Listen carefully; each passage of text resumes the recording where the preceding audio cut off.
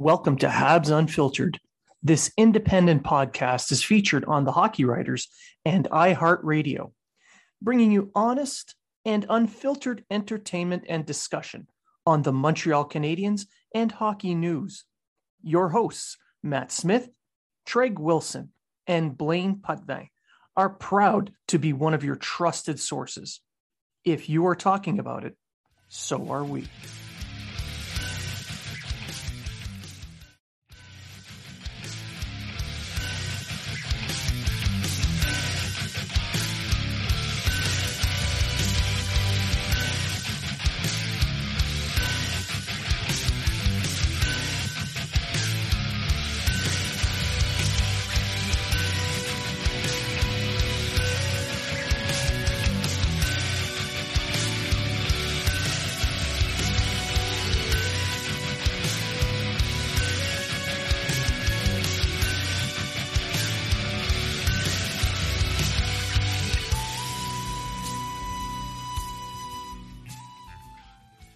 Welcome to Habs Unfiltered.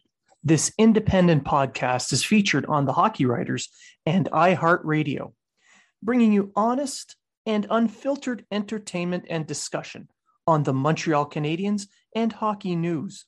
Your hosts, Matt Smith, Treg Wilson, and Blaine Putvin, are proud to be one of your trusted sources. If you are talking about it, so are we.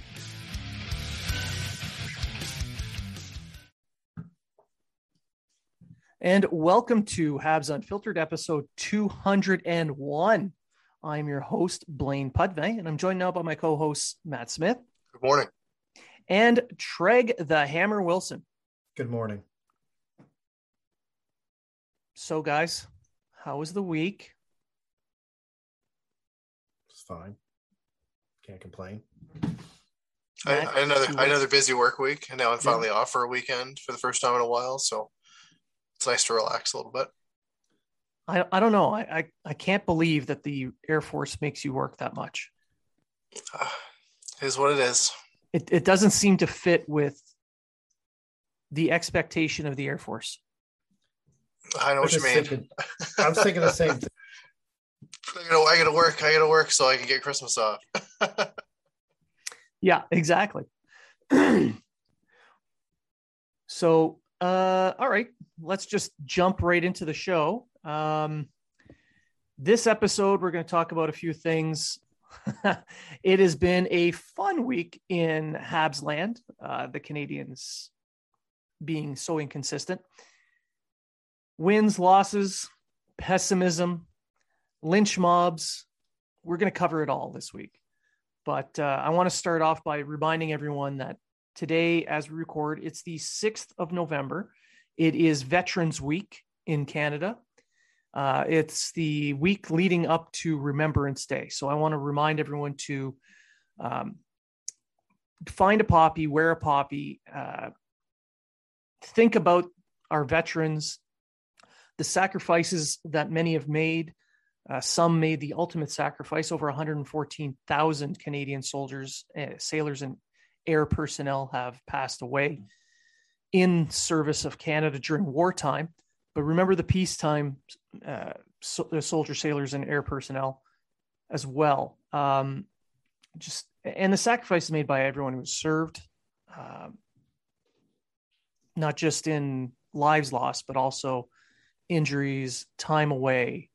The families of these people who have sacrificed so much, dealing with their loved ones being gone and having to move on while they're away and do everything, the day-to-day stuff. It's just a little bit of a couple of minutes thought each day is all that really is needed, is asked for. It's a small sacrifice on your part to thank those who have done what they've done to secure our freedoms. So just putting that there, and we'll move on to the hockey now. There's news out of Montreal now that Carey Price has returned. He's going to be joining the team in a couple of days, but that does not mean he's going to be on the ice playing. That just means he's back with the team in the dressing room.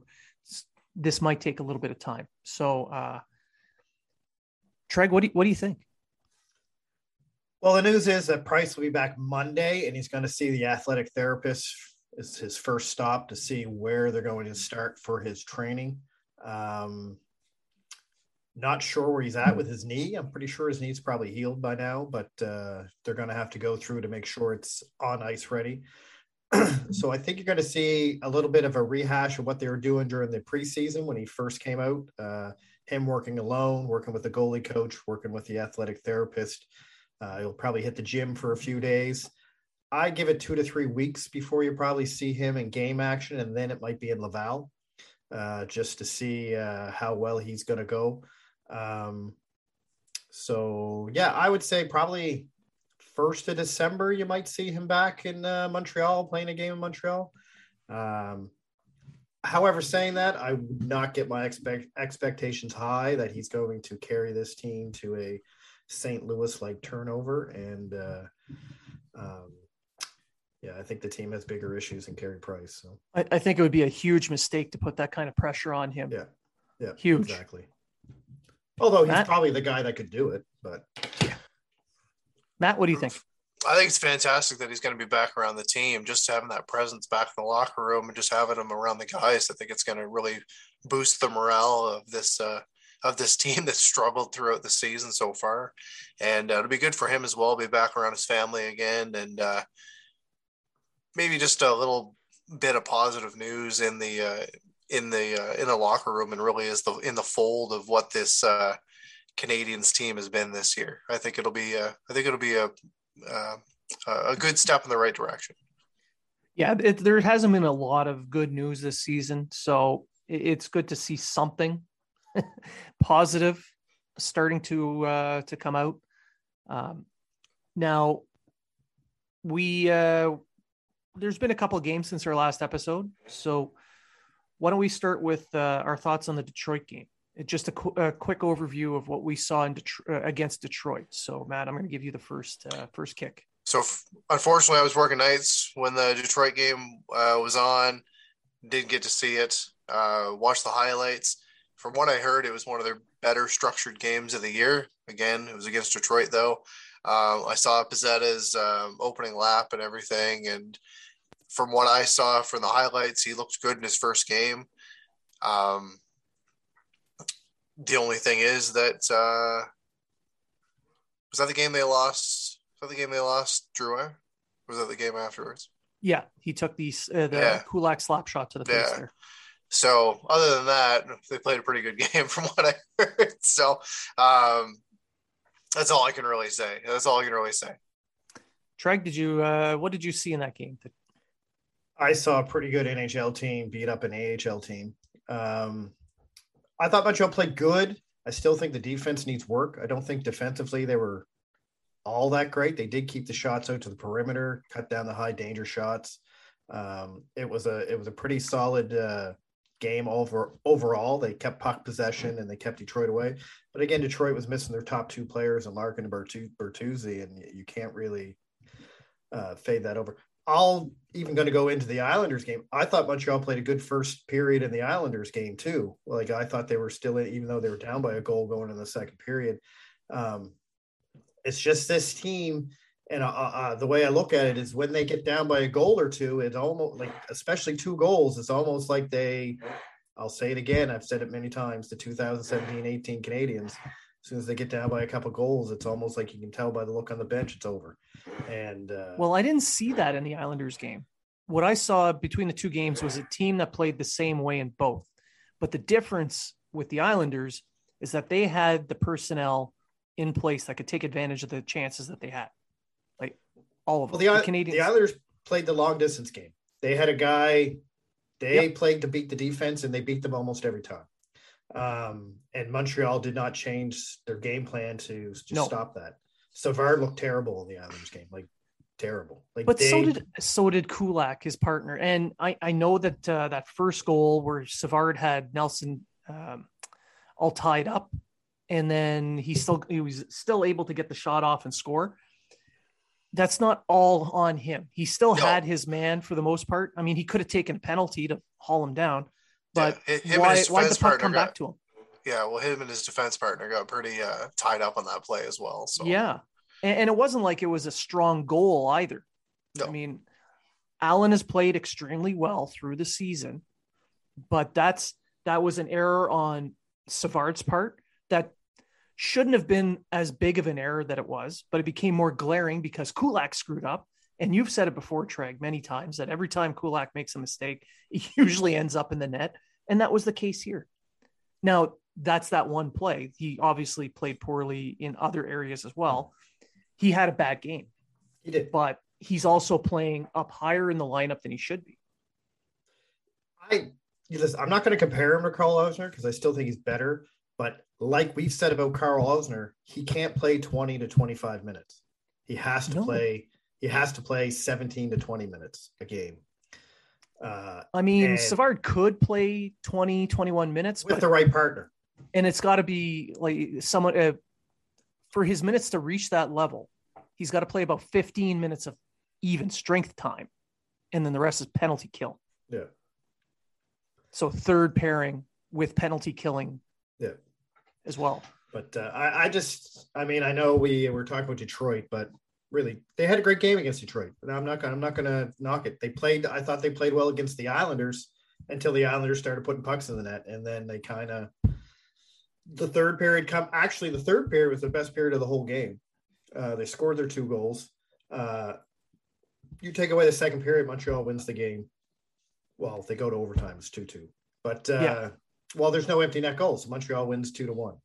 But it's just, I don't know. Montreal's so inconsistent that I can't put my finger on exactly what's wrong. Yeah, there's a lot of inconsistency. But the one thing that I saw in the Islanders game was them not quitting. They still put in their effort. They still tried. They didn't look dejected. They were still trying to play their game. The problem is that they're playing individually.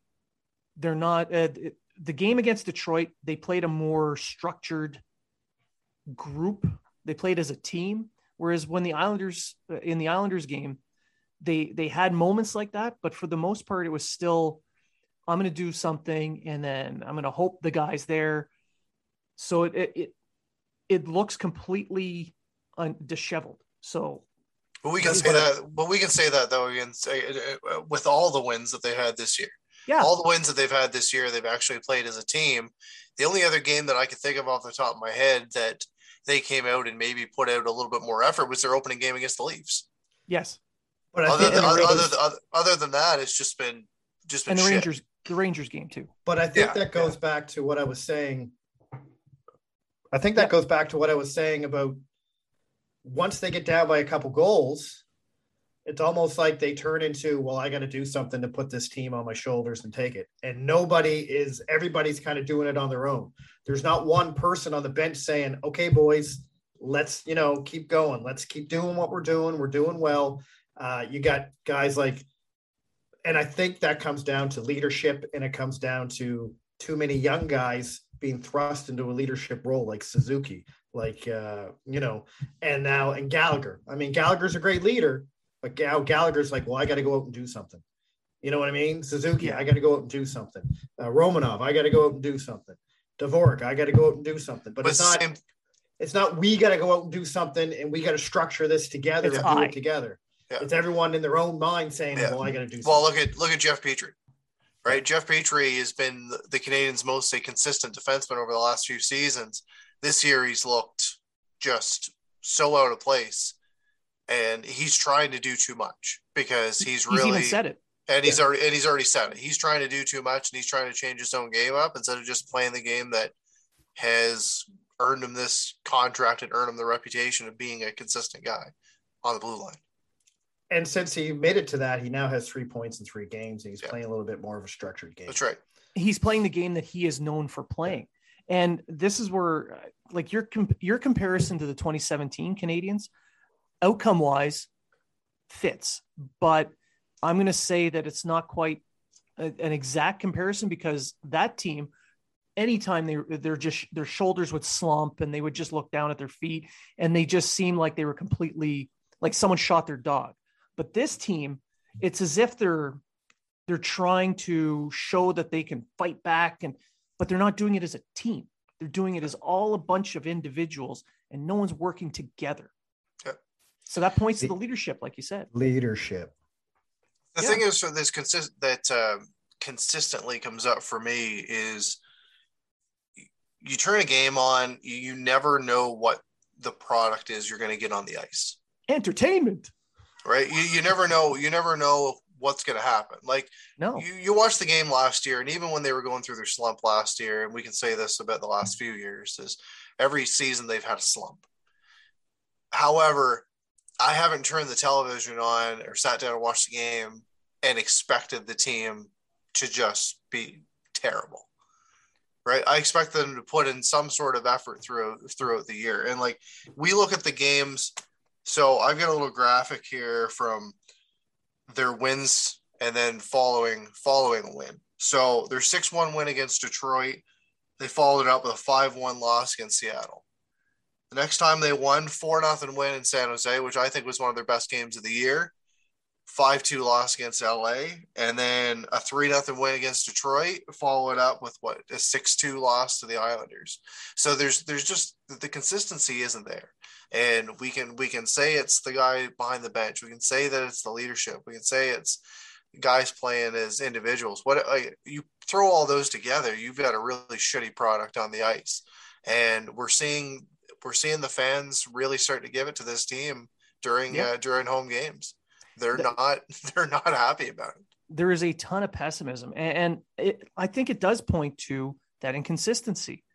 The last few years, I mean, under Julian, when they were going through their slumps, they were still in the games. They weren't getting blown out. It was 4-3, 3-2, 3-1.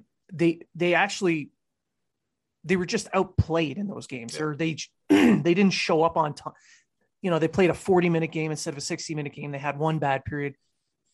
In this season under Ducharme, it is either the whole team shows up and plays well, or everything goes wrong for 60 minutes and they're getting blown out.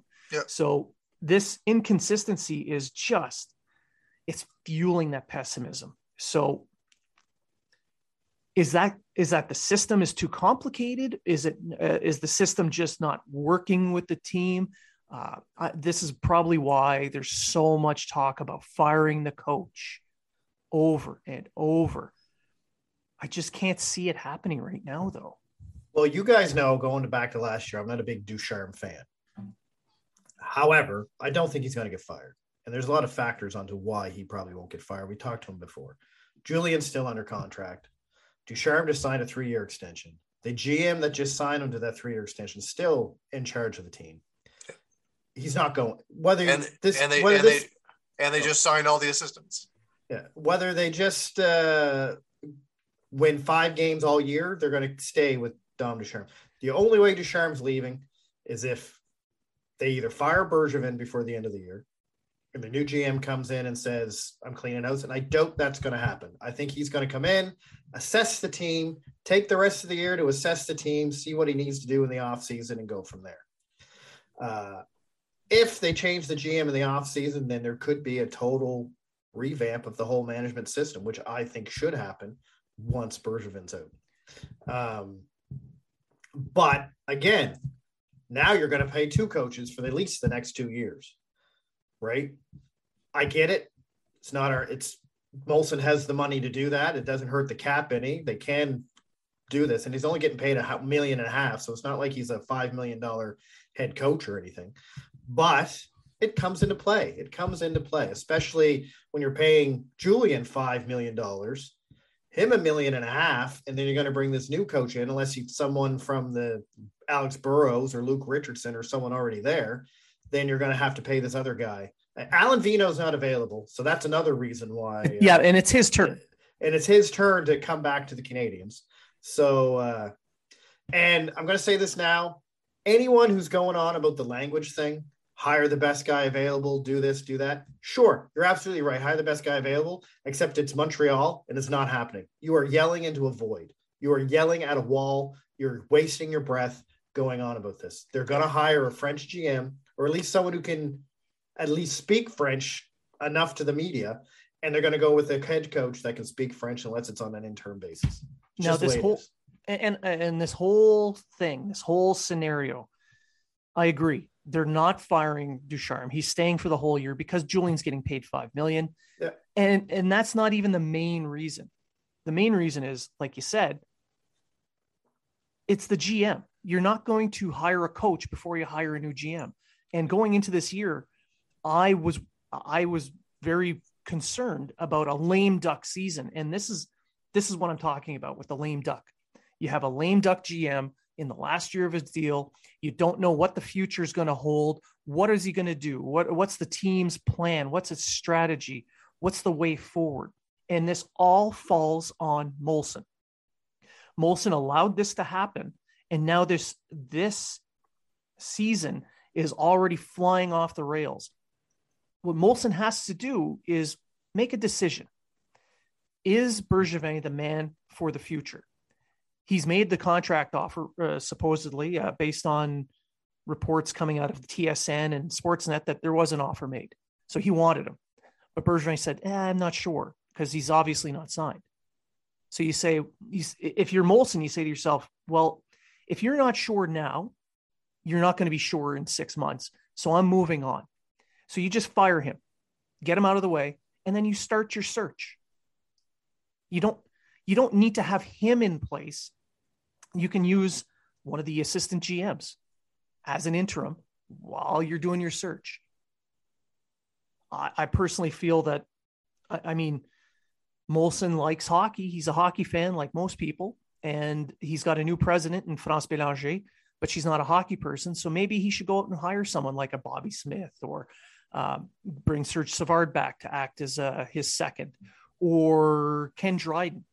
Put Ken Dryden in place as team president on the hockey ops side only. And then go from there. Once you have your GM, like you said, Treg, he can assess the season as it goes. But that's not even the biggest issue for me. The biggest issue for me is the way ahead. Does this new person have a plan where it's a full rebuild, where he's getting rid of everything, or is he going to retool? But it's also the drafting and the development, and there's so many little things. And this is why I say, once you get rid of Bergevin, maybe not during the season. If you get rid of him during the season, you're not going to do this. But if you get rid of Bergevin and in the off season, time to clean house. Time for this GM or president of hockey ops, whoever's coming in, get your own people in there. That way, if you have your own vision, you have your own way of doing it. Because let's be honest, development in Montreal, even before Bergevin got in, has not been great. It's not great. It has not produced a lot of hockey players. It has not. The drafting, I'm not sold that the drafting has been terrible. I'm really not. And a lot of people are saying, oh, the draft is terrible. You look at the guys they drafted, the spot they were drafted in, and where they were supposed to be drafted at the time. And Montreal didn't reach all that many times. They pretty much picked the guy that was supposed to be picked around that pick. Was it the right guy? Well, not always. Most of the time it hasn't been. And then there's a few times they picked for need. Kotkaniemi, McCarron, Louis LeBlanc. I guess you can go back that far. His need was he was French and the draft was in Montreal. But so I look at the developing, and I look at the development with Sylvain Lefebvre in there for so long, too long. And now that they brought Bouchard's now gone, they really got to start changing things, not just at the GM level, but at the other levels, and get a whole new vision in there, get a whole new set of eyes and a whole new set of hockey ops to say, all right, what's wrong with this team and how can we make it better? Because after a while, I mean, you guys both know, after a while, you have a vision. This is our vision. This is the way we're going. And if the same people are all agreeing with it, no one's going to see too many of the errors. True. right? for now, until as long as the team is starting to move ahead and improve. Like you look at the Rangers. The Rangers, they put out that letter, we're going to rebuild. And then, they won 2 lotteries. They've got Capo Caco and Alexis Lafrenière. And you can say that both were excellent picks, but so far, neither's really done much. But they've improved not because of their drafting or development. They've improved because they've made some decent trades, and they signed the bread man, Panarin.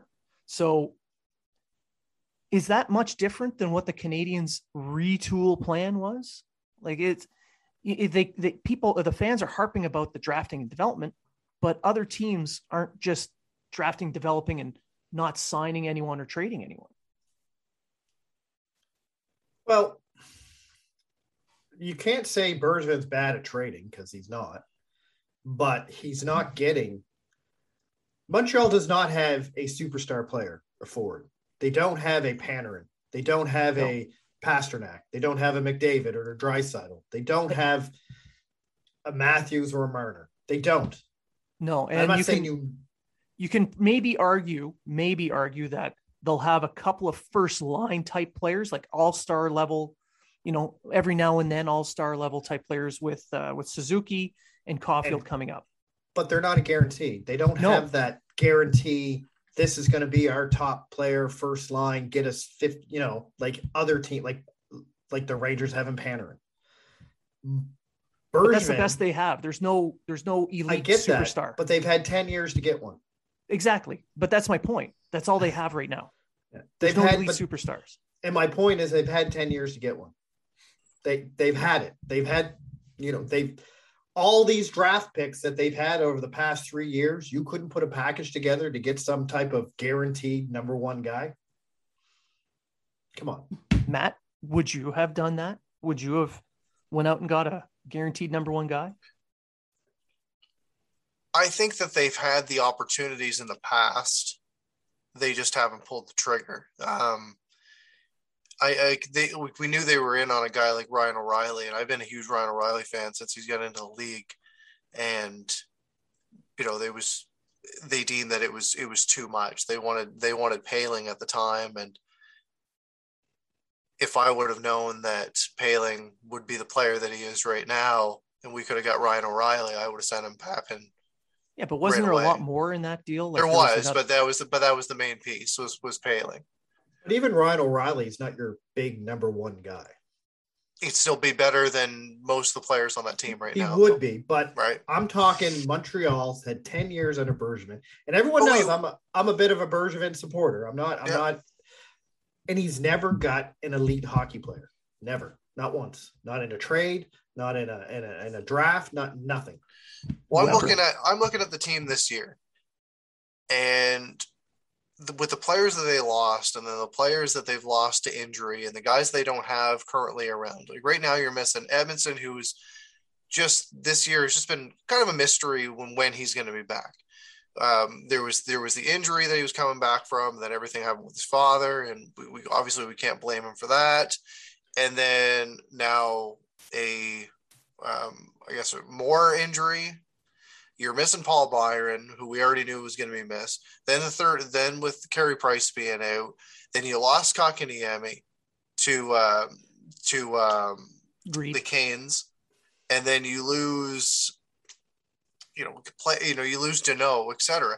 And you bring in all these wingers, and we said they have an abundance of wingers.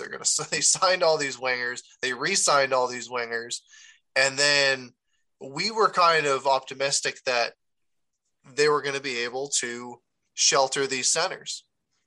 So far, other than Suzuki and Dvorak, with some flashes from Evans, that's really all we've seen. We haven't really seen, we've seen guys kind of thrown into these roles that maybe they shouldn't be in, but it's the only players that they have.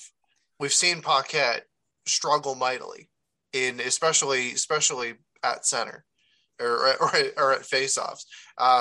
Perreault's doing what he can, and I'll give him that. He's had that hat trick game, and he's doing what he can. But he's right? But he's out now too. Right? And then you got Brooks that you brought in, and he's only got 3 games in, but he's another guy that's, he's new to the system. He's new to this, new to that. You're not going to expect a lot from him, right? You've got Paling, who a lot of people said, yeah, call him up, but then he got injured. So he's just back now. And he's just back now. So it's one kind of disappointment after the other.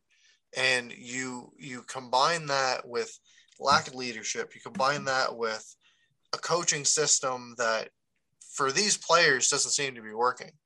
You bring in the injuries, you bring in the fact that they're pressed against the cap right now with the players that they have. So what you have right now is a team that's not working, and you've really got no money to make any big changes unless there's salary that's going to come out on the other direction. And then you can add too, you have your supposed star young prospect in Caulfield.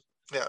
And you're sending him to the minors to get his confidence back instead of just letting him play through on the top lines, top of the lines, and giving him the minutes to the NHL. The team's already shit, right? Yeah. Give him the time. Give him the time. Put him out on the power play for the full 2 goddamn minutes and pass him the puck. Yeah. Let him sink or swim in the NHL. Don't put him down in the AHL. Yeah. I wasn't a huge fan of him getting sent down. Yeah. So I've got something on that, but I want to just address what Matt's comments were. Yeah. You've got all these injuries, and so that leaves the team as basically a 3-line, 1.5 pairing type team with a backup goalie. You cannot have success in the NHL with that, especially when you don't have a system. Like you look at other teams that have elite talent, they can be a 2 or 3 line team and still get away with it in the regular season. Like Toronto, they're basically a 2-line team, but they have success in the regular season because those 2 lines produce. The Canadians don't have that elite superstar talent at those 2 lines. So they have to rely on rolling 4 lines, rolling 3 pairs, and grinding you down and winning games that way. And they cannot do that. This system doesn't seem to be working. Like you said, Matt, it doesn't fit. It's not working. There's all kinds of other reasons as to why, but you boil it down to that. That's pretty much it. And on Caulfield, for whatever reason, Ducharme didn't trust him. So he had him down on a 3rd line, playing with guys like Paquette as his center, or Evans, so he was playing on a 3rd line. He was getting about 12 minutes a game at 10 to 12 minutes, 5-on-5. And then he had some mop up time on the power play. And when he was on the power play, he's wide open and no one's passing to him. No, got to shoot from the blue line. So moving him down to Laval, I think is good because it insulates him from this gong show. And Jeff Hood in Laval is going to use him as a top line winger on the top power play. He's going to give him all the best players to go that he has on hand to help him, and which he should. But this should be happening. This should be happening in Montreal. At the NHL. Dom Ducharme could be doing the exact same thing. Dom Ducharme could say, because it's not that he was playing bad. You look at his Corsi, you look at his XGF, you look at all the stuff away the puck. He wasn't playing bad hockey. His zone entries, his shot generation. However, he wasn't putting the puck in the net. No. But you can't put the puck in the net if you don't have people that can feed you the puck. Yeah, but this whole team right now can't put the puck in the net. After through 12 games, they scored 24 goals, right? They can't score in the power play. If they take a penalty, I'm just assuming we're getting fucking scored against. Although the PK has been better lately. It has been. It was good against the Islanders. Right. It had which the PK outscored the power play in the Islanders game. I want to point that out. Yeah. Or even it was even. But it's so frustrating to watch. Right? You take the player that everyone's saying is going to be the next, say, 30 goal scorer, at least for the Canadians. And you throw him in Laval. And then you talk about confidence, and you talk about this, and then there's the story of Corey Perry reaching out to him. I don't know what kind of truth about that is, but I'm sure he texted him and said, "Hey, keep your head up, kid." Yeah. But it's just it was from a reliable source. Yeah, but you've got a team already that can't score goals, and you take a player that, was the guy struggling? Absolutely, it was. Was he getting his chances though? Absolutely. Yeah, but those did he just need to pop that one at the NHL level? Yes. Right. Yeah, and it's a confidence thing. Like, you watch the chances that he was having. It's not that he wasn't able to create them or find them or get the shot, but the shot was not as crisp. It was not as accurate. It was rushed, or it wasn't in the right position. I'm seeing a very different player from what we saw in the playoffs than what we see now. Yes. And I thought, you have an off season, you get a training camp, which I've talked about the training camp and how terrible the training camp was as a whole for the team in general. Yeah. But moving on from that, I thought that we were going to see kind of the next step forward for Caulfield. And it just seems that the guy's fighting the puck. Like, he could be as wide open can be and get the perfect pass on his stick, and he bobbles it. And it does come down to confidence. And I really think that they should have just kept him where he was. He was playing better than some of the guys in the lineup that are still in the lineup right now.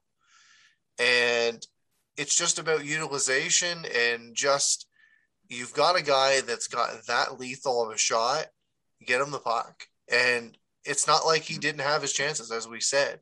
And when you're rolling a 5-on-3 power play, and your big thing is, let's make this little design here, but we're always going to get Petrie to shoot, or we're always going to get Wideman to shoot, or we're always going to get Nico to shoot. Yeah. Right? It's a very easy system. It's a very easy system to predict. We were just talking about development for a player, right? Yeah. And we're looking at Caulfield, and we're admitting that he's doing well, but he's missing something. Like, it is just doing well enough. Like, development is not a linear progression directly up. There's peaks and valleys to it. And that's the other side of it. Is it the best move to keep him where he is, or send him down? And if you send him down, do you wait till he has, for instance, he plays his first game in Laval, puts up 3 points, pops a goal or two? Do you call him back up, or do you keep him back down? You keep him down there and say, that was good, let's continue to see what you got. Because I can see them doing that. They're like, oh, he's got his confidence back, let's bring him up. Or do they keep him down? Kind of like what they did, say, with Pacioretty. Right? Pacioretty was a guy that was up and down. And when he finally came back up, he stuck. And he did very damn well. Now, I made this case in an article, the case for putting him in the minors. We talked about, and I covered it in the article as well, about his usage in Montreal, how it's gone down. He's lost the trust of the team or the coach. He's getting less minutes. His confidence isn't quite there. Moving him down will allow him to play those minutes, will allow him to build his confidence, because he's going to be playing with the best players available to him there. Like, Norlinder is also going to play tonight. As we record, it's Saturday, November 6th. So Norlinder is going to be there. Caulfield's going to be there. He's going to be on a line with I think Paling and possibly Yolonen or RHP. It's RHP is what I read earlier. So he's going to have the best available players to him in the AHL. He's going to have the best power play players available to him, and he's going to stay there for a while. Let's say he scores a hat trick his first game. Calling him up would be a mistake right after that, because you're basically saying, go down, score a couple goals and come back up. You're fine, because he's going to be coming back up to a team that has not changed. It's still the same gong show as before. It's still the same coach who's going to do the same things. It is. And you brought up Pacioretty, and I brought him up in the article as well. Yeah. Pacioretty flat out said, I need to go back to Hamilton, because it was the Bulldogs at the time, to play in the top 6 role, because that's what I am. And I don't want to come back until there's a top 6 role available to me. Okay. And that's exactly what should have to happen with Caulfield. If you're not bringing him up to play him on the top 2 lines, do not bring him up. Yeah. And this is an issue you have in Montreal, is they have all these players, right, that aren't playing in the roles they should be playing in. They're all playing upper role for some reason. Yeah, like their wingers is fine because Huffman and Gallagher and all of them can play top six roles. So when you have a Toffoli or a Huffman on a third line, that should be a good thing. That's right. Right. The problem is when you have an Armia on a second line or an Evans on a third line when you should be playing a fourth line center role. When you have Savard on the second pairing, or you have you have these guys on playing in roles that they're not supposed to be playing. Bad things happen, right? The whole defense right now is abysmal. It's like with Norlinder. If he can only play 10 games in Laval, that's it. And then Montreal got to make the decision of bringing him to Montreal or sending him to Sweden. If they bring him to Montreal, Norlinder got to play in a top 4 role because that's what his role is supposed to be, right? Caulfield, you're absolutely right. I don't have an issue with Caulfield going to the AHL. I just didn't think it was necessary. I don't have it. Pasternak went down and he came back. You can name Draisaitl. Draisaitl went down and came back a better player. The problem was it wasn't necessary. All you had to do was put Caulfield in his right role and give him the time to succeed, and he would have succeeded. Just look at Suzuki now. Look at Suzuki's got 8 points in the last 6 games or something. Why? He's kind of put the because they kept him in the role he was supposed to be in, and they let him work through his struggles. But they're two different types of players, right? So Suzuki is that hardworking two-way center. So as long as his defense is there, they're not going to take him out of that role. With Caulfield, he has grown up as the scoring guy. He's the guy who scores. So with him, I don't think he's ever gone 10 games in his life without scoring a goal. So give him the puck. That plays with your head. Give him the puck, but you notice that he's rushing his shots like that. Like Matt, you mentioned, he was getting these passes. Even if they were perfect on the tape, he was already in motion with the shot instead of allowing it to come to the spot where he normally waits. It's just a matter of inches, but that's where the confidence comes in because he knows he's going to get the shot off the right way and he knows where he's going to go. It's those little things. It's the mechanics there. Going down, I realized keeping him up as long as he was in a top line role sounds great, but if it keeps going on and on and on, where he just doesn't pot one or the team is still not working for him, in this case, I think the better idea was leave him in Laval for a little while and then call him back up. So then you can put him back in that role and then let him finish the season that way. I have a feeling that what's going to happen is, barring some sort of other injury, that he's going to stay there until Price is back. Yeah, I think they're probably going to do a mass recall. And then get some sort of extra boost to the team and then be like, hey, you should come back too. I think come Christmas time, you're going to see both him and Poehling be called up and they're going to stay up for the rest of the year. That's what I think is going to happen. Because I can see that. Let's be honest, this team's not making the playoffs. Let's be honest. It's not happening. Mathematically they could, but let's be realistic. They're going to win 3-9. Yeah. They're 3-9. They pretty much got to win. They're making it. No. They pretty much got to win like 45 games. They're totally going to do it. Right? They're going to go 15-10. Sure. We all want to see Price come back and just carry this team like he has. But is it realistic? And is probably not. It's unfair to him. It's unfair to him, of course. Am I still going to cheer for the team? Of course I'm still cheering for the team. Yeah. Personally, if they don't fix the defense, I say keep Price out. Well, that's the thing, right? Like, if you look at the team and you've got Wideman, Niku, and Kulak playing, let alone they're playing all at the same time, there's a big issue because you look at those 3 guys and most of them aren't on an NHL team. When you look across the rosters of the other teams, I think Niku could make it bottom. I think Niku could make the team, but they're can't all have bottom all 3 pairing seventh defenseman type. Exactly, they're all bottom type. 6-7 guys. Yeah, and it's like let's use them in a fucking 3-4 role. Let's use them all in a 3-4. Yeah, role. Exactly. Montreal has 3 defensemen that can play top 4 minutes. Yeah.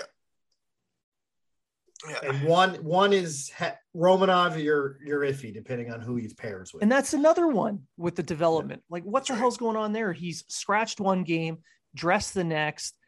He's up and down the lineup. Again, that's another player that have to put in a big role. I liked what they were doing with having him with Savard. And it seemed to be working. And then all of a sudden it's like, let's throw Kulak there. And that's just been awful. And then they practiced yesterday, and we saw how bad they were together against the Islanders. And they practiced the same damn pairings the other day. Mm-hmm. And it's like, well, let's just put Romanov with Weidman. He's kind of Russian, right? and that's the problem with Romanov. Romanov with Weidman didn't work at the first of the season. Why do you think it's going to work now? And he was working with Savard, and Savard looked well, playing on his side as well. Well, you didn't notice him. You didn't know when you don't notice Savard, he's having a good game. And it's the same with Petrie. And we've been waiting for Edmundson to get back, and I think that's going to bring a little bit of structure to the decor. But how many games is it going to take him to get his legs and get his, say, NHL game back? If you bring Edmundson back, Romanov goes to Laval. Well, with the way they're using their players, he's waiver exempt. Yeah. He's waiver exempt, and the way they're using him, it's just a logical choice. But back to the pairings with Romanov, we talked at length about Caulfield. Romanov's in that same boat. Like, he looked good playing with Savard. Savard looked good playing with him. So what's the best course of action? Break up that pairing so we can help someone else. And it's not working. So with Romanov, put him back with Savard. Give him those top 4 minutes. Let him play his style of game. Yeah, he'll make mistakes. Just go over it with him. He's a smart kid. You can walk him through things. The same with Suzuki. He's out there and he was making mistakes. They went through video, and then he made some adjustments, and now he's playing really well. So do the same thing with Romanov. And Romanov, you're right. The season's season's pretty much already out the window playoff wise. So either give Romanov that top 4 role and let him play his game, or move him the fuck down, because this pulling him in and out, changing the roles that he's in, changing his partners, this is not helping him. These young guys need a steady hand. That's development. His development's not going to be a linear path straight up, but if you're giving him a steady hand, you are being consistent in your approach to the player. That's development. Eventually that player should reach their potential, but they're not doing that. Yeah. The only person that off the top of my head right now that I can think that they have succeeded in helping develop this season is Caden Primo. They went out and they got Montembeault, and they said, we're going to throw you in. You're a waiver pickup. You'll play here and there, instead of taking a guy like Primo, calling him up to sit him on the bench or throwing him out and possibly getting lit up. And then another guy that you're going to break his confidence. A plan. They've succeeded there. They've succeeded there. They just need to do it at the other levels. I'm going to throw something out there, though. Why go out and get Montembeault when they could have put McNiven in as the backup? Because they don't have any plan for McNiven. They don't see him in their plans. It shouldn't matter. He's nothing to them. So was Lindgren, and Lindgren was the backup to Allen all last year. But going out and picking a guy up off the waiver wire made it look like you did something. I don't know. I'm in the process of writing an article about McNiven and Montreal's developing and how shitty it is. And McNiven's one of those guys who, even if he's not in their plans, so he's not in their plans, put him at the NHL level, let him get his whatever in. Maybe at the trade deadline, you get something for him, or at least you give this kid a chance to have a career somewhere else. Instead, you got him wasting away in the AHL, was the ECHL, now is the AHL. He's playing very well down in the AHL. As a matter of fact, his numbers are better than Primo's. And give him anyway, it's a different story, different topic, but they should have the balls to put him in. It goes back to the developing and the way they treat some of their, and I think you're absolutely right. They have a plan for certain players, and others, whatever. Seems it's a little bit of a crapshoot, right? Yeah. So yeah, and that's the problem with the development system in Montreal. They don't have the balls to let a guy like McNiven take a shot. Speaking of balls, brace yourselves. Winter is coming. What the writers of Game of Thrones didn't want to tell you is that Bran was actually in a wheelchair because he didn't trim his balls with Manscaped. Poor guy thought it was okay to trim his balls with a traditional razor or hair trimmer. Not sure what you want as a gift for the holidays? Well, Manscaped is the ultimate gift, and they're here to change the men's grooming game. And you can get 20% off and free shipping if you use the code unfiltered20 at manscaped.com. It's time to gear up and get yourself the gift of shaving this holiday season. I am talking about the Manscaped Perfect Package 4.0. The Performance Package 4.0 is the best in the business. This hygiene bundle includes the Lawnmower 4.0, Weed Whacker, Boxers, Travel Kit, and liquid formulations. The new Lawnmower 4.0 trimmer is waterproof with advanced skin-safe technology to reduce nicks and cuts, and even has a light to help with your close shave down there. No need to have a red wedding situation next time you're going for a trim. The Weed Whacker ear and nose hair trimmer can help you whack those nasty weeds in your delicate holes. This product also has proprietary skin-safe technology to help prevent nicks, snags, and tugs. The Performance Package also includes Crop Preserver. It's deodorant for your balls to protect against chafing. Also, their Crop Reviver Ball Toner will help your boys get fresh at all times. Maybe you're on the other side of the wall and you don't know when your next shower is. No worries. The Crop Mop Ball Wipes are for you. Have smelly feet? Manscaped can help with their Foot Duster Foot Deodorant, made to fight odors of the dirtiest feet. Want to smell good everywhere? The Refined Cologne by Manscaped is a clean and fresh scent designed for the refined gentleman. On top of everything, they've even thrown in the Shed Travel Bag to carry your goods and the Manscaped Anti-Chafing Boxer Briefs to hold the entire package together. Get 20% off and free shipping with the code unfiltered20 at manscaped.com. During the winter, you may be spending more time inside with your balls. Might as well make them beautiful. Get 20% off and free shipping with the code unfiltered20 at manscaped.com. That's 20% off with free shipping at manscaped.com and use code unfiltered20. It's time to join the Manscaped movement. These products are no joke. Well, if you can develop a manscaping plan, you should be able to develop young hockey players. I like to hope so. You would think. The segues. Oh, God, the segues. So we were talking about the development plans. I mean, you're right, Treg, and Matt, you guys both made excellent points. They don't seem to have a plan, a universal plan.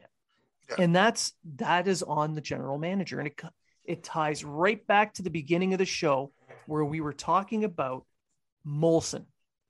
Find a GM who has a plan and not just we're going to be a cup contender if I do these two things. No, someone who has a plan for each aspect of the program. Yeah. It's going to be interesting to see. Listen, we talked about Primo, and they've made the right move with him. We'll see what happens with Caulfield, and we'll now see what happens with Norlinder. They've also made the right decision so far with Gooley, who in my opinion looked better than some of the defensemen that are currently playing on the team right now. But instead of saying, well, we're just going to throw you into this mix of, shit that we have right now in the blue line, we're going to send you back. You captain your team out west, and so far he's done all right. He's a point a game player. He's got 8 assists in 8 games. And the Raiders have turned their season around too. That's right. That's right. 4 and now. And we're likely to see him with a letter, if not the C, for Team Canada the juniors. So I think that's only going to be good for his confidence, and I think this is going to be a real, breakout season for him. And if he doesn't make the team next year, he's likely a top pairing guy in Laval next year. Going to what you said, Fairbrother looked better than a bunch of. Yes. Fairbrother did look good. Now. Yeah. So the future looks good for Montreal. I think this team as bad as they're playing on paper, they shouldn't be this bad, No. even without Price in them. And it comes down to the injuries and the lack of leadership because of those injuries. You look on paper, and even without Price and Weber, you still look on paper and go, this team should not be a 3-9 team, maybe a 5-6 team. You know what I mean? Maybe around 500. But and that's what we were hoping for. The team would be about 500 until Price got back, and then maybe.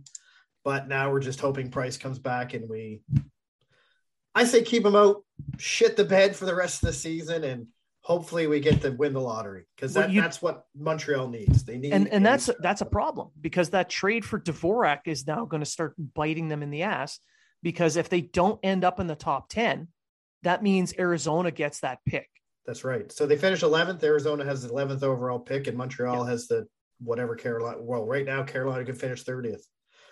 So, but that's the thing. Like if the Canadians can just make a couple of trades to, throw a few guys out there, call up some young guys, play them in prominent roles, let Price take as much time as humanly possible to come back, and keep the team, I'm saying it.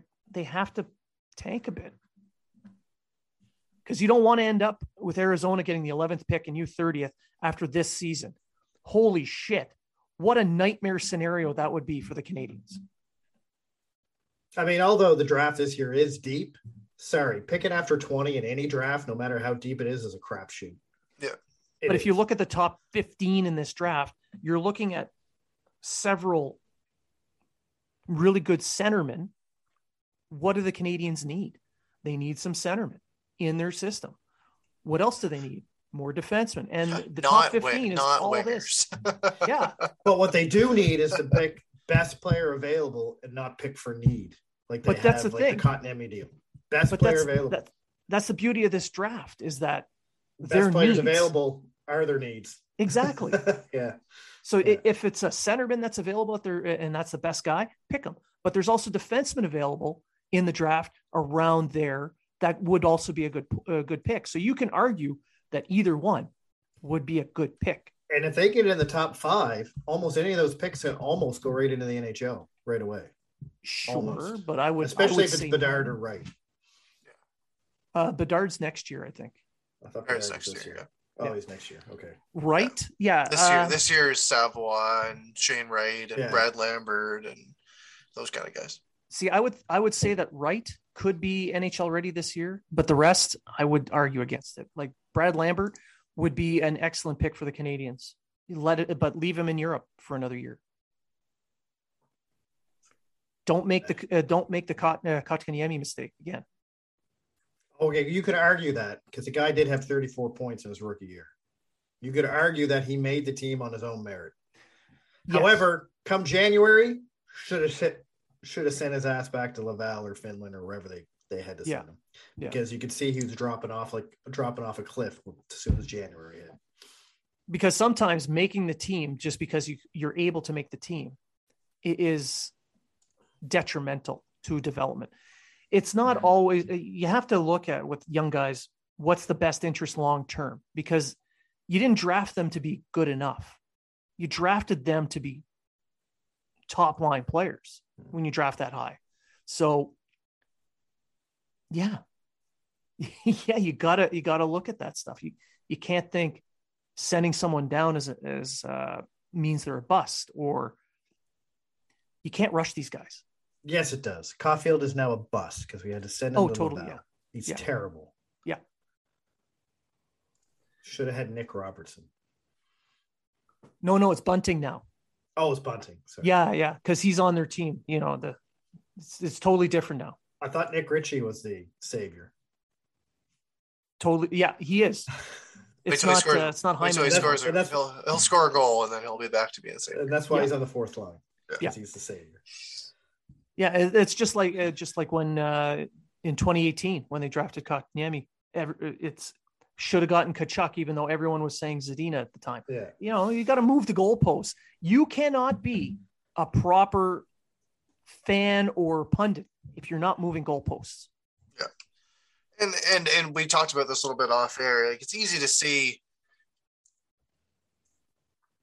it's easy to see the players and how they turn out.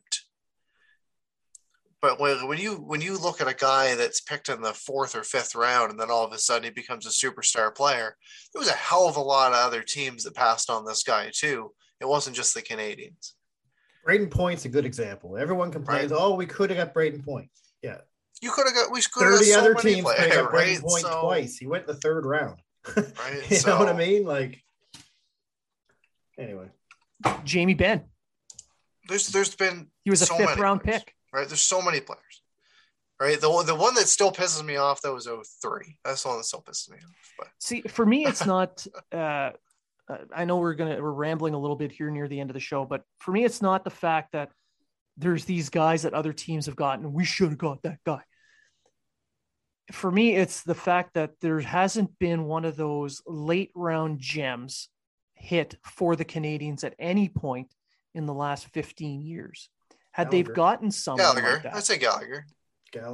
He's not. I wouldn't say he's like, the bee's knees. Fuck it. I'd still put for. He's still good. He's no multiple times. He's no Datsuk. You know what I mean? Like that level of home run. I guess so. Yeah, but what team has in the past 15 years? Yeah. Well, we just Brayden Point. Brayden Point.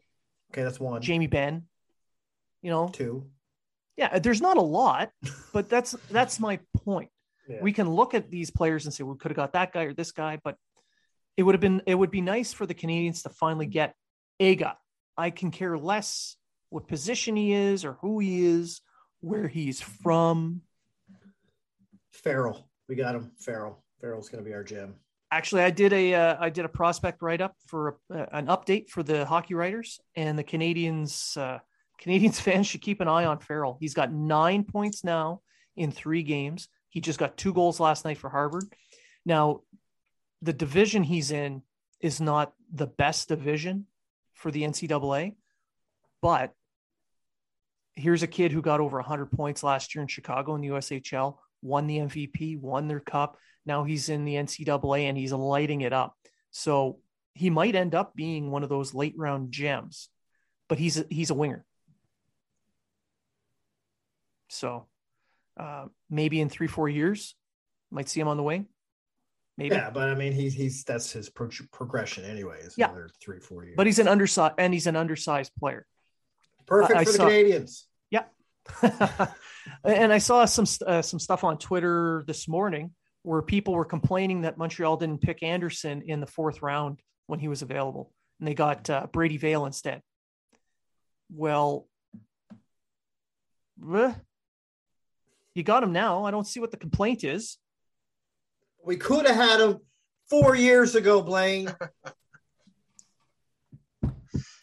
This is, and I said this, and this is had the, him for our cup. Oh wait, we did have him for our cup run. I said like this is the problem that people that there's so many people that are posting this up. And they're like, oh, you could have had Patrice Bergeron. You could have had this. Hindsight. You could have had this, and I'm like, well, of course, but you can say that against any other team. And that's my argument. You can't look at a draft 5 years later, and say, why didn't we get this guy? Because if you look at central scouting and you look at who was picked to go where, and you look at Montreal's draft picks, they didn't reach very often. Nope. However, you could say, all right, they didn't reach very often, but they do have a history of picking the wrong guy in that spot, right? Yeah, that's true. That's true. But that brings me again to the man in charge, the GM in charge, and his overall plan that includes a scouting plan. So what is the plan for them at the table? What is it that they're looking at? What is their drafting plan? And then I'd say the last 3-4 drafts for the Canadiens, they've actually had a plan that you can discern. Yes. They're doing the shotgun method. They've got a ton of picks, and they say, okay, this year the depth of this draft is centers, so we're going to pick a ton of centers and hope to hit. This year it's defense. Well, we're going to take a ton of defense this year and hope a couple hit. So they're using that shotgun method, but you need more than that. Like, are you putting an emphasis on skating? Are you putting an emphasis on team skills? Like, what is your scouting plan, not just your drafting plan? And that comes back to who's in charge. Yeah. That's why they got to clear everything out and come up with a new plan with new people, with new eyes, with new looks, with new strategies. And that's why Molson needs to do that now. Yeah. Come in now and do it. And it's going to be really interesting to see their latest first round pick. What's going to end up happening to him come January, if he's even going to be reinstated with the league. So, or is that just going to end up being a thrown away first round pick? Odds are he is going to be reinstated by the OHL. Right. The plan that Canadians have him on now is pretty in depth. It's pretty by all the rules. In all honesty, if you go back to what he did, he started changing things on his own with the help of the London Knights and I believe it's Hunter that's run the Dale Hunter or something. The Hunter. And Montreal has worked with the victim in this. They are giving, help to her and all this stuff and working with her. But I wish they just would have avoided this altogether. But they're doing everything they can to make a bad situation better and to make a player who made the wrong decision better. And as disgusting and distasteful as what he did was, they will give him a second chance. Yeah. They've given second chances to fucking Tony DeAngelo is on his 12th chance. So hockey culture has not changed as much as they say it has. Yeah. And Shovel Dayoff is getting a second chance. Yeah. And so this is going to be a PR nightmare for whoever takes over this, the position of GM. It's going to cause issues, and he will likely get his contract signed next year and go to camp. And it's going to be in the press, and it's going to be front and center. And the whole thing is just they're going to reopen all these wounds again. And then in a couple of years, when he's on the Montreal Canadiens roster, a lot of people are just going to stop talking about it. But should they? Especially when if take away everything that he did, and he's a good hockey player, but he did a lot of stupid shit. Player. He did a lot of stupid, but he also owned up to his stupid shit. He also eventually. I mean, even in Sweden, he worked with the police when they came to him. He didn't deny anything. He didn't. Mind you, he didn't really give a great apology to the victim right away or anything like that. And she was not happy with that. Apparently, that's all changed. Apparently, through Montreal and through the London Knights. I'm not going to give all the credit to Montreal because the London Knights have been doing a lot. I think the Canadians took over the plan that they put together. Yeah, right. And he's working. Montreal fans are a fickle fan. Yes, right now they're all like, oh, Montreal. Bergevin just did this because he was all involved with that other thing in Chicago, and this is the type of person he is, even though one has nothing to do with the other.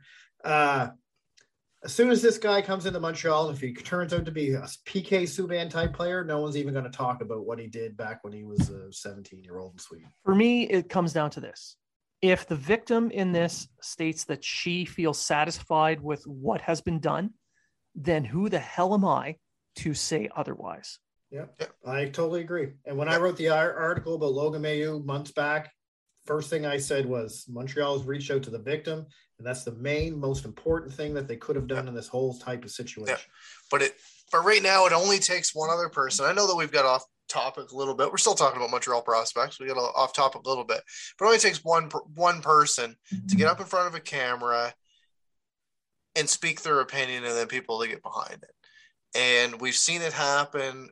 Everything that's happened right now with Kyle Beach, everything that's been happening with him, it's been the next person getting in front of the camera and trying to spin it into another issue that is an issue that needs to be talked about, but they're trying to use him as a platform to do it. So what happened to him, terrible thing. We don't want to ever see that happen again. And I hope anyone that was involved with it is no longer part of the game or is charged or whatever and ends up coming of it. However, when you're talking about the sexual assault that was made to this man, it's not the time to say, well, let's talk about women's hockey, or let's talk about people of color being in management positions and everything like that. It's I know what they're trying to do, but is it the right thing to do to use that sort of event to push your points for the points that you want to push? I think if they were to, instead of pointing to other issues as well, like, oh, that's sad that it happened to him, but my issue is this, blah blah blah. Yeah, blah. And that's the issue that I'm don't having. I agree. I don't right? do that. I'm just tired of what I'm tired of seeing is I'm tired of seeing apologies made, excuses made for racism, bigotry, sexually abhorrent behavior. I'm tired of the leaders in the game covering things up. Yeah. Just and then rewarding the offenders. I'm tired of this. What we need to see, and which I think will touch on everyone's issues, is are people with integrity who want to treat everyone with basic human respect. That's all you need. Yeah. So get rid of Bettman. Yeah, I'm all for it. This all falls down on Bettman's shoulders. Bettman does not care about the hockey players, does not care about what happens to the hockey players. He cares about the bottom line. But Bettman works for the owners, and Bettman only wants money for the owners. So this comes down to it's league-wide. Yeah. I get that, and he only needs 8 owners to back him up, and he can do whatever the hell he wants. But you look at the CTC thing, you look at the concussion thing, you look at it's a whole different discussion that we're getting into. We don't need to get into this game, but it all stops and dies with Gary Bettman. Does it though? Because it's ingrained. There's people in positions of authority on every single team and within the league who are more than willing to overlook certain things as long as they're winning. Or you're absolutely right. Chicago proved that. Chicago proved that. However, if you get a good commissioner in the league that goes and says, you know what, I don't give a shit. You know what, this shit's not happening, and I'm going to hold you owners accountable for that. That's when it starts to change. It will only start to change because people like Rick Westhead are finding these stories and they are not letting them go. They're bringing light to them. And the more people see this, the more it'll force people to, they're going to be forcing punishments on people. And when others see that this guy's losing his job, that guy's losing his job, he's never going to work again, or he's going to get prison time, then they start to think, well, okay, I got to start covering my own ass. So it's a selfish point of view, but that's how the ball starts rolling. And once it's rolling, that's when culture change can come in. Once people are open to the fact that my actions have a negative effect on others, but also on me, we're inherently selfish. We're going to start making changes, and that's when the culture change will come.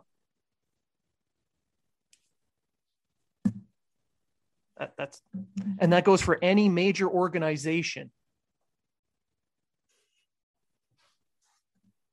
You just need a few people who want to treat others with respect, being given those positions of authority. And so that's how we make the world a better place. Rainbows and butterflies and lollipops and no Bill Cosby's anywhere. Do. No? No. You tried. Let's end it there. Let's just end it there. All right. So yeah, I think that's a good ending point. We are anti-Bill Cosby, and we will be fervently anti-Bill Cosby. It's a great way to end the show. I want to thank everyone for listening. We've gotten quite a few emails and Facebook messages and direct messages. Keep those coming. We have listeners everywhere that are sending us, great reviews, great tips, sharing ideas. We want to see more of that. I think we'll see a mailbag come out soon because of this. And it's you guys, the listeners, that make this show fun. It's definitely not Treg or Matt or me, especially not Treg. So I just make it look good. Yeah, he's our Jim Selfie. So I want to thank all our listeners for interacting with us and listening and sharing. You make it fun. So, and always remember, if you were talking about it, so are we. Habs Unfiltered has special sponsors. Go to seatgiant.ca to save 35% on all your fees when purchasing tickets to NHL, CFL, Major League Baseball, concerts, whatever event Seat Giant sells. Use the code UNFILTERED20, save 35% on your fees. Go to builtbar.ca and save 10% using the code UNFILTERED20 on your purchases online. Go to East Coast Lifestyle and use the code UNFILTERED20 to save 20% off your purchase of any clothing at East Coast Lifestyle. Also, Lift Life. Go to liftlife.ca and use the code HABS10 to save 10%. And for a special promo until Christmas, Habs Unfiltered will be selling t-shirts in conjunction with 514 shirts. If you purchase one of our shirts, the entire profit for the sale goes to Vets Canada. Vets Canada does work to end veterans' homelessness across Canada. So let's help a great cause and wear a great shirt.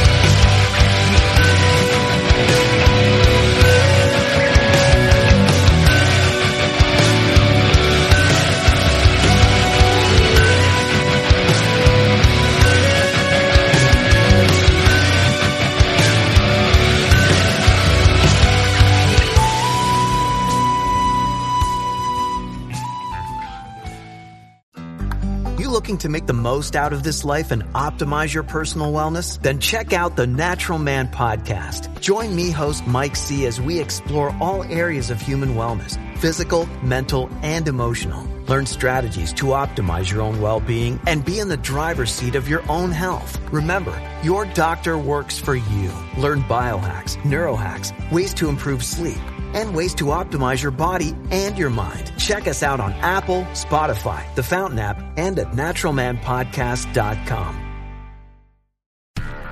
Do, Did, Will, the Story of People podcast is now available on the Crier Media Network. The first 5 episodes are here and feature some incredible guests that fit into one or all 3 of those categories. Ready? Tara Sloan from the San Jose Sharks, Undercurrent podcast at NBC Sports. Marianne Iveson from Iveson Voice and the Let's Take This Outside podcast to talk about the world of outdoors as well as voiceover land. Ariana Hunsicker, future Canadian Paralympic swimmer, already winning tons of awards for this country. Scott McGregor from the Hot Wallet podcast to dumb down the world of crypto, Bitcoin, and NFTs so you don't have to. And Jackie Holowati from Climate Pledge Arena in Seattle, Washington, the first net zero carbon certified arena on the planet. Wherever you get your pods, wherever you watch your pods, and on the Crier Media Network.